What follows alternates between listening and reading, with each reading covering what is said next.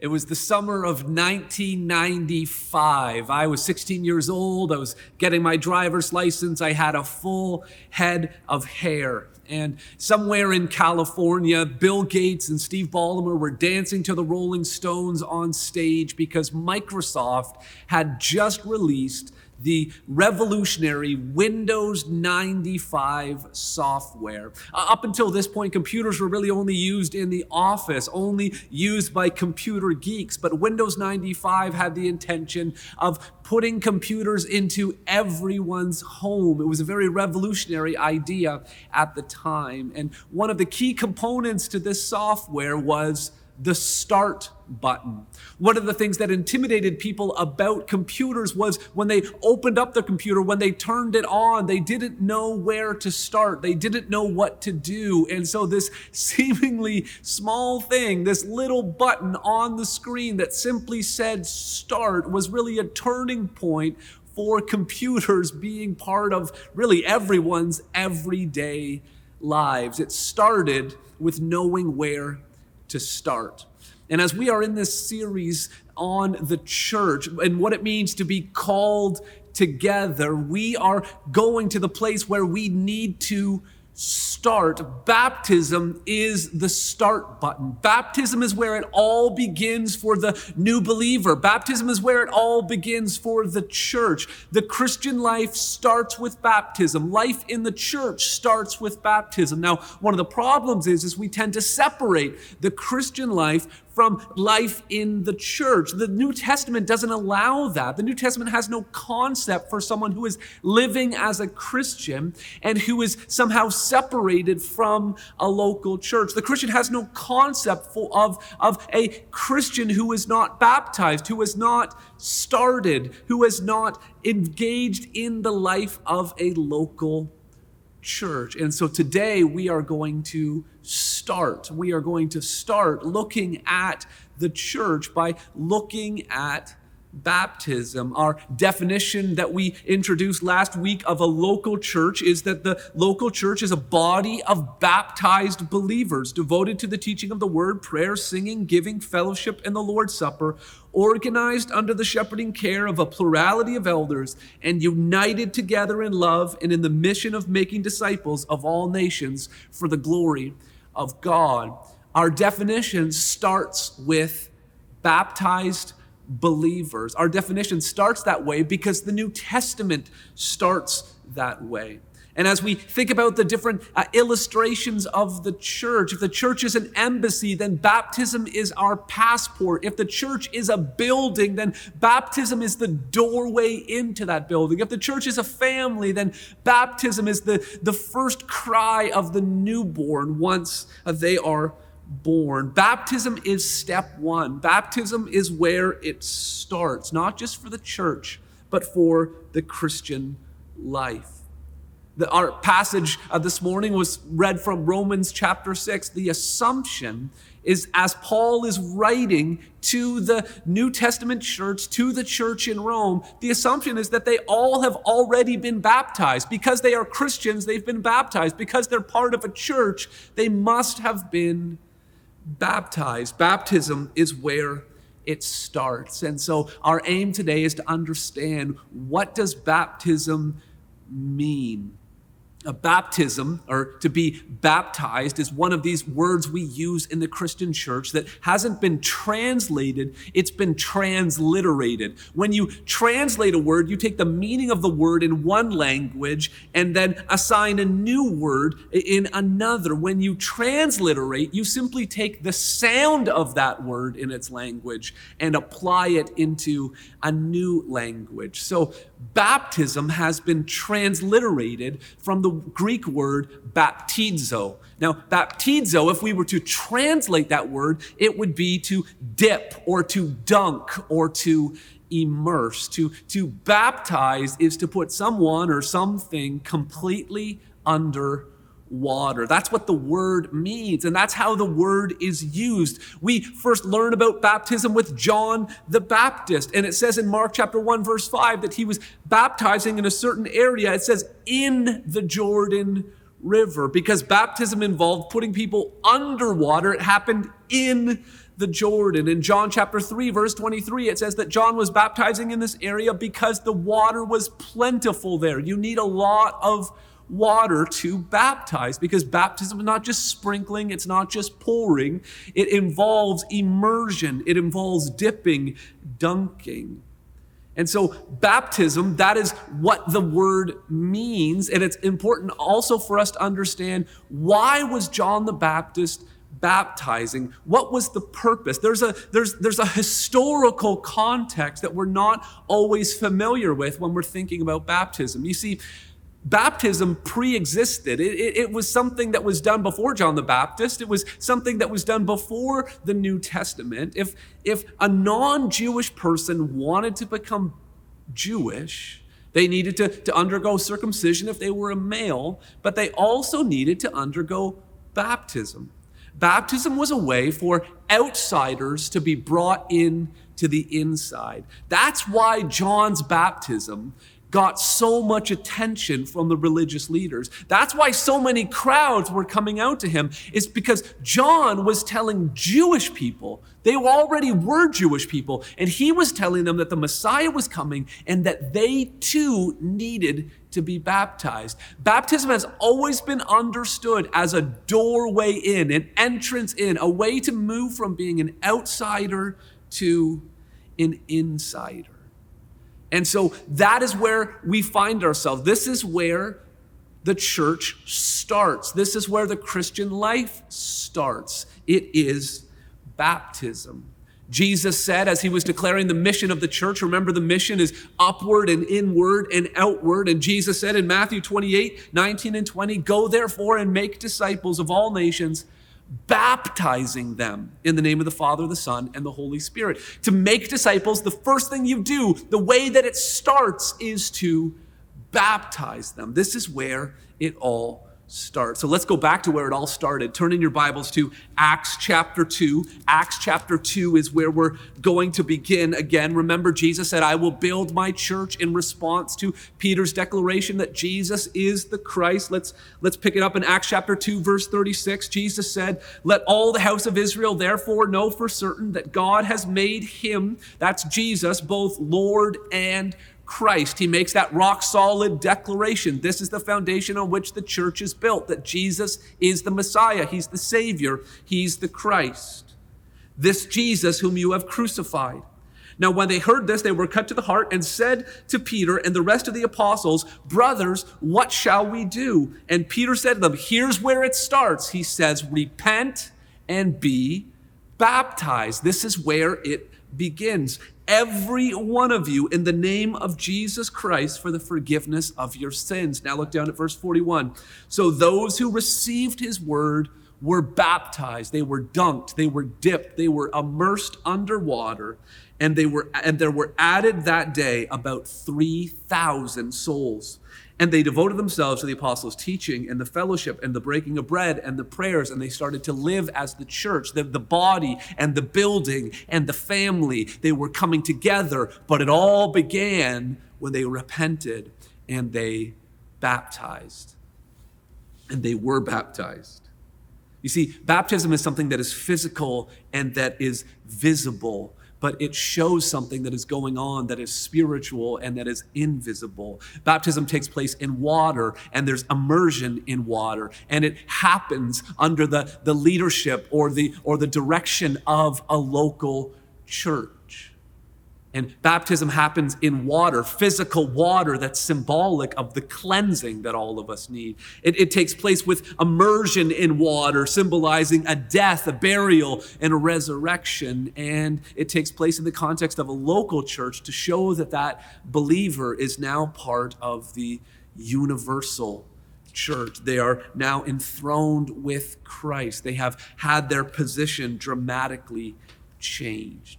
And so we're going to look at these different aspects of baptism today, really in three categories of what baptism symbolizes and what it truly means. What is the spiritual and invisible reality that baptism symbolizes? So here's the first one. It's cleansing from sin.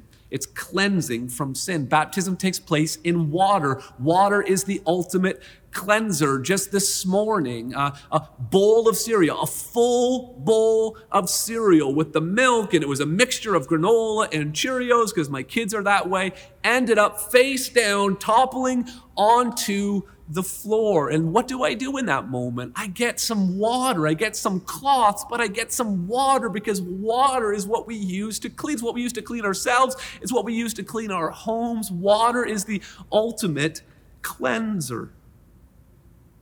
Peter said in Acts 2:38, we're right there. Peter said to them, repent and be baptized, every one of you, in the name of Jesus Christ, for the forgiveness of your sins. You see, we all need forgiveness. We're all outsiders. We all need to be cleansed from our sins. Adam and Eve sinned against God. They used to walk and talk with him in the cool of the day in the Garden of Eden, but they have been exiled out of Eden.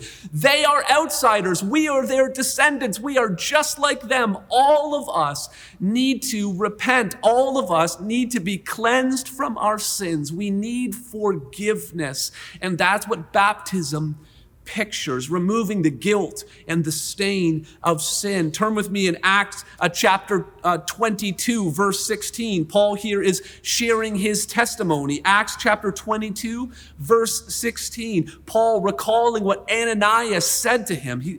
Ananias said, rise and be baptized. Notice this, wash away your sins, calling on his name. Wash away your sins. Baptism, water baptism, is a picture of being cleansed from our sin. When we receive the word of the gospel, when we receive the message that Jesus suffered and died for us on the cross and that we can be forgiven, when we repent, we picture that repentance. We picture that turning from sin, that cleansing from sin in water. This is made most clear in Peter's letter, in Peter's first letter. Turn to 1 Peter chapter 3 and find verse 20. 1 Peter chapter 3 and verse 20. Peter had just been talking about the flood and about Noah, and he was comparing the days that we are living in to the days of Noah. In the days of Noah, people were doing whatever they wanted to do, and they were ignoring that there was a God who created them, and they were ignoring the reality of sin. They were calling evil good and good evil. And Peter says that's just like the day in which the New Testament church is living in. And loved ones, it's just like the day we are living in. And after discussing Noah and drawing that parallel, Peter says this in 1 Peter 3, verse 20. He says, baptism, which corresponds to this, when he says this, he's talking about Noah and the flood, now saves you, not as a removal of dirt from the body, but as an appeal to God for a good conscience through the resurrection of Jesus Christ. Again, Peter here, drawing on this idea of water, makes reference to Noah. And Noah, when Noah and his family got into that ark, that was their salvation. That was how they were saved. They came in the ark and they escaped the judgment of sin. And then Peter says that our faith in Jesus is like that. Noah and his family, they fled onto the ark. When we flee to the cross, when we place our faith in Jesus Christ, we escape the wrath that is to come, the punishment that all of us deserve for our sin. He says baptism corresponds to this. And he says, listen, but let's not get it twisted here. When I'm talking about baptism, I'm not simply talking about the removal of dirt from the body. When I'm talking about the cleansing of baptism, I'm not just talking about something that happens on the outside.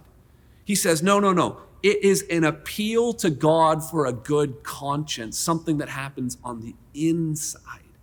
You see, baptism shows visibly and physically something that has happened personally and invisibly and spiritually in someone's life, that they have been cleansed from their sin by appealing to God for a good conscience. You see, sin leaves a stain. We are guilty of the things that we have said, the things that we have thought, the things that we have done. There is a record being kept. And when we place our faith in Jesus Christ, those records are wiped away. And that is part of the picture of baptism. We are washing our sins. Not only is there guilt, but there is also shame associated with the things that we know that we have done. There are feelings that go along with that. And that has also been wiped away. We are impure, and we do not deserve to be brought into the presence of God. This is just like Adam and Eve were exiled from Eden. We are separated from God because of our sin. But in the gospel, because Jesus suffered and died for us, and baptism beautifully pictures this, we are washed, we are cleansed, we are called saints, which means holy ones. We are able to enter into the presence of the living God. Now, let's not stumble over what Peter says here when he says baptism now saves you. You see, some people have misunderstood this, particularly Roman Catholics and other Christian cults misunderstand this teaching on baptism to say that in order to be saved, you must be baptized, that baptism is what saves you. Listen, baptism doesn't save you. Tap water doesn't save you. Jesus Christ saves you. On the rock that Jesus is, the Christ, that is where the church is built. That is where we place our faith. We don't put our faith in baptism. We place our faith in Jesus. Baptism does not produce salvation. It simply pictures salvation. So we need to be really, really clear about that. And Peter is clear about that. It's not the removal of dirt. It's not the exterior ritual. It is the appeal to God. It's something that happens on a spiritual level, the appeal to God for the good conscience through the resurrection of Jesus. Jesus saves us, not baptism. But we need to be careful that as we emphasize the fact that baptism doesn't save us, we need to be very, very careful that we don't somehow downplay the importance of baptism. Baptism is not necessary for salvation. Listen, but baptism is necessary for obedience. It's not necessary for salvation, but it is necessary for obedience. So there is a danger in minimizing the importance of a baptism. So baptism teaches us about the need for cleansing of sin. That's part of what it pictures. The next thing that baptism communicates to us, it happens in water, but we are immersed in water. The very word baptizo means to be dipped or dunked or immersed, and that is important because of the symbolism that is connected to baptism. So turn with me in your Bibles now to Romans chapter 6. This is the passage that was read to us earlier in the service. Romans chapter 6. And find verse 3. Paul writes to the church at Rome, writing to Christians at Rome. He says, "Do you not know that all of us who have been baptized into Christ Jesus were baptized into his death? We were buried therefore with him by baptism into death, in order that just as Christ was raised from the dead by the glory of the Father, we too might walk in newness of life." This is a parallel passage to Colossians chapter 2, verses 11 to 12, this idea that we have been buried with Christ, we died with him, and we are resurrected with him. All of this is pictured in baptism. You see, it says that we have been buried with Christ. We are united with him. If you're taking notes today, the first point was that the baptism is a sign of cleansing from sin. The second point is this: union with Christ. We're buried with him. We're resurrected with him. We live a new life in him. Do you see that there in Romans 6, verse 3? It says that we have been baptized into Christ, and we were baptized into his death. We are in Christ.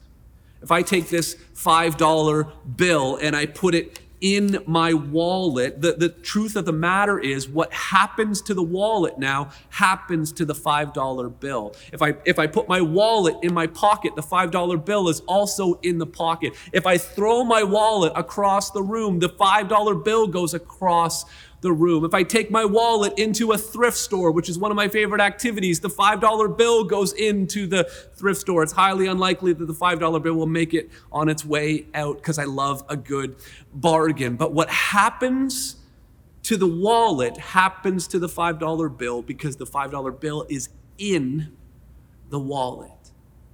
What happens to Jesus happens to us because we are in Christ. We are baptized into him. You see, when Jesus died, we died with him. Galatians 2:20 says, I have been crucified with Christ.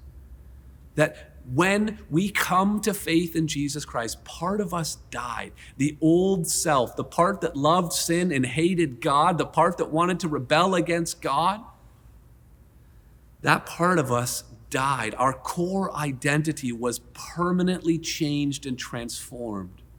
Every time there is a salvation, there is also a funeral. The old self is put to death. That's really what Paul is really trying to get at in the whole book of Romans. Consider yourself dead to sin and alive to God because we've been baptized into Christ's death.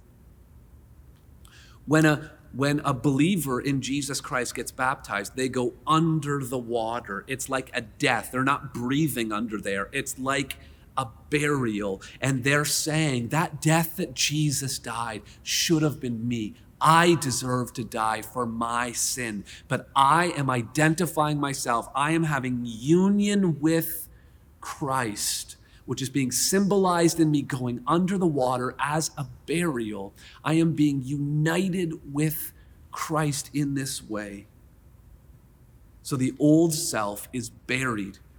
But then he goes on to say in verse 4, we were buried therefore with him by baptism into death, in order that just as Christ was raised from the dead by the glory of the Father, we too might walk in newness of life. And so yes, we go under the water. We're not breathing, but we don't stay under there. Yes, we are dead, but we are also brought up out of the water, which is a picture of new life. We have been given a new heart to fulfill the prophecies that are given in the book of Jeremiah and the book of Ezekiel. A heart that flows rivers of living water, like Jesus said in John chapter 7. We have new desires and a new identity. The old self that wanted to rebel against God and that loved sin has been transformed into the new self, the new identity that loves God and loves to follow him, that hates sin and wants to put it to death.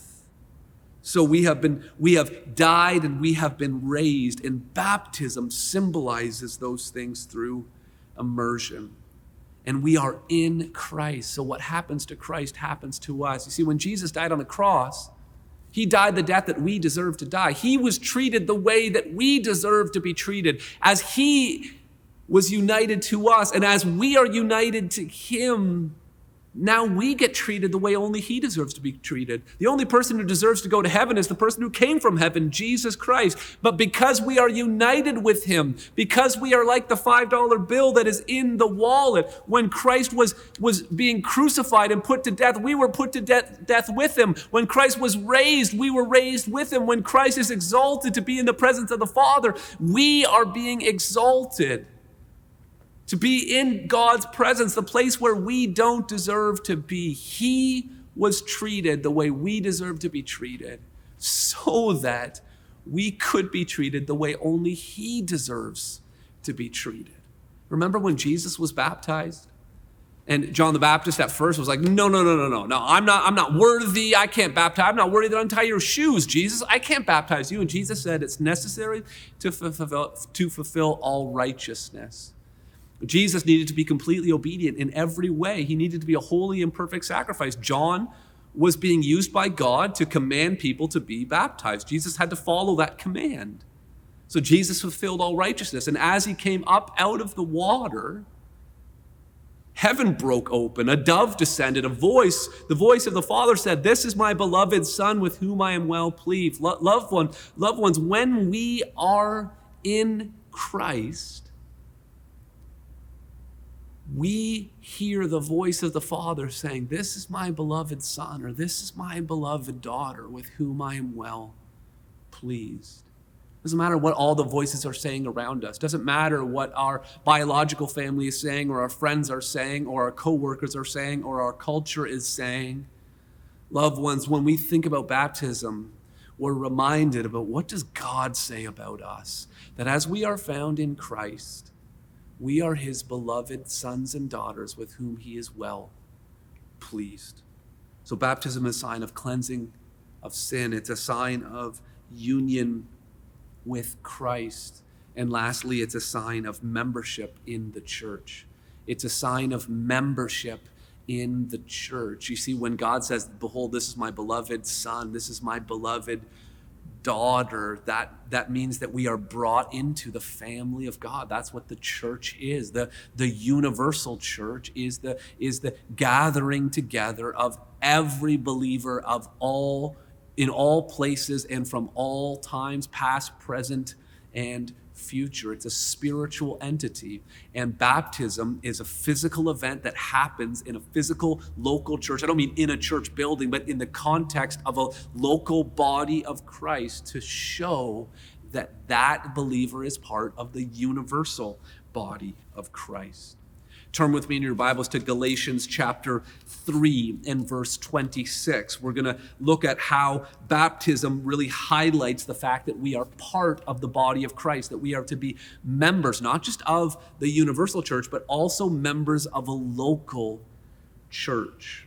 Baptism and membership are interconnected. Physical baptism has a spiritual meaning behind it. And our participation in the universal church must have an application in a local church. Galatians chapter 3, beginning at verse 26 says, "For as many of you as were baptized into Christ," there's the language of union again, baptized into Christ, have put on Christ. Then look at what he says. He says, "There is neither Jew nor Greek. There is neither slave nor free. There is no male and female. You are all one in Christ Jesus." Think about what he's saying here. Think about what this means for our identity. He says Jew or Greek. He starts with the ethnicity issue.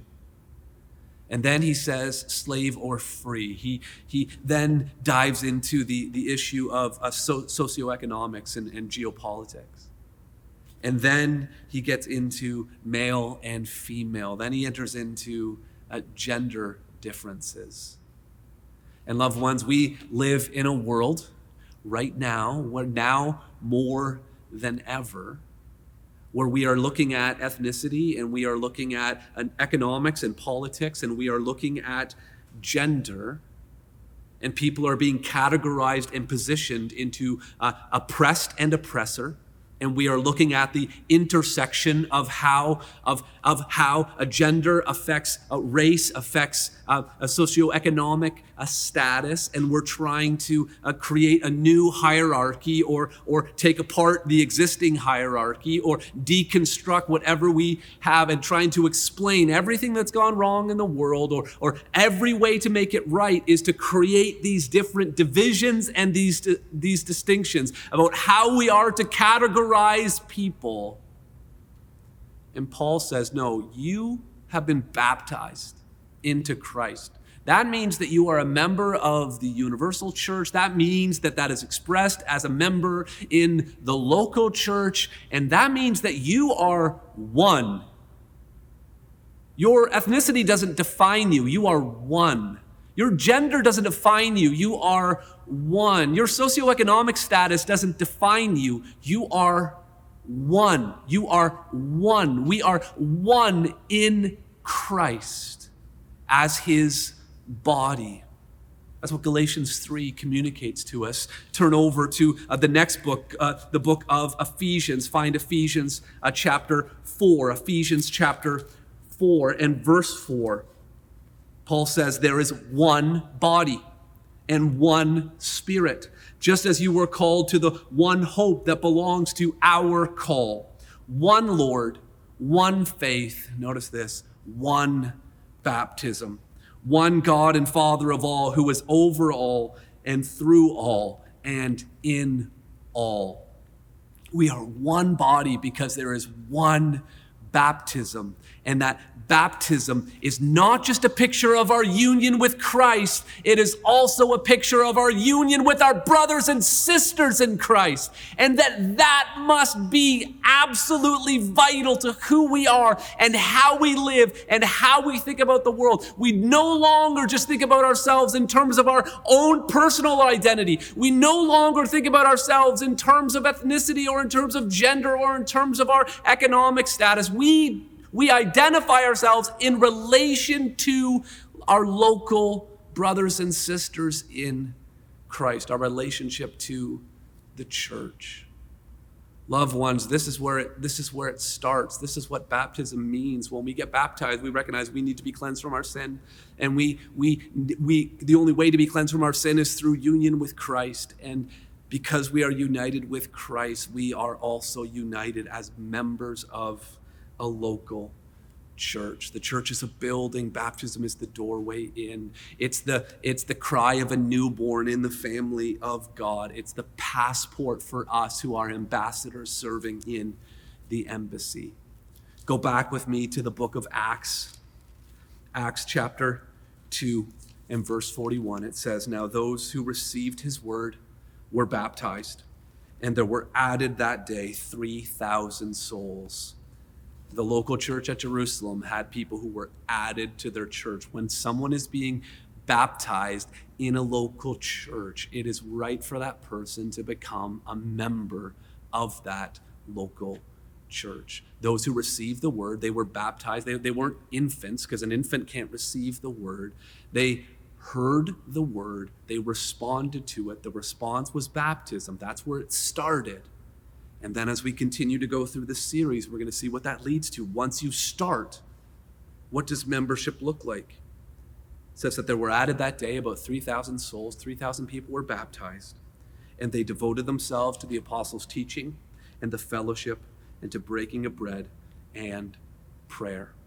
You see, baptism is physical and visible. Immersion in water to show our burial and union with Christ and our cleansing from sin. And it happens with local believers in a local church to show that we belong to the universal church. The visible and the visible and the physical show the spiritual and the invisible. Just as your physical baptism shows your spiritual union with Christ and your spiritual cleansing from sin, being baptized and participating in a local church shows your participation in the universal church.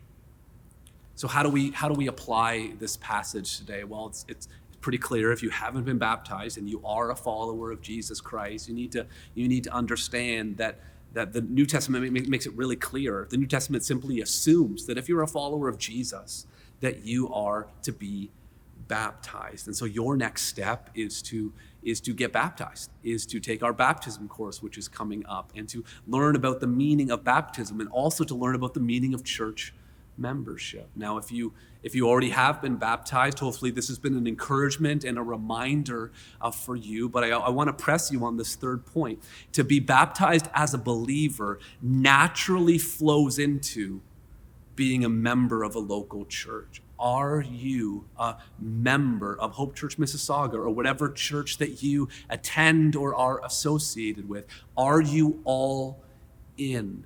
Are you part of one body? Are you devoting yourself to the apostles' teaching and to prayer and to the word of God and to giving and to fellowship?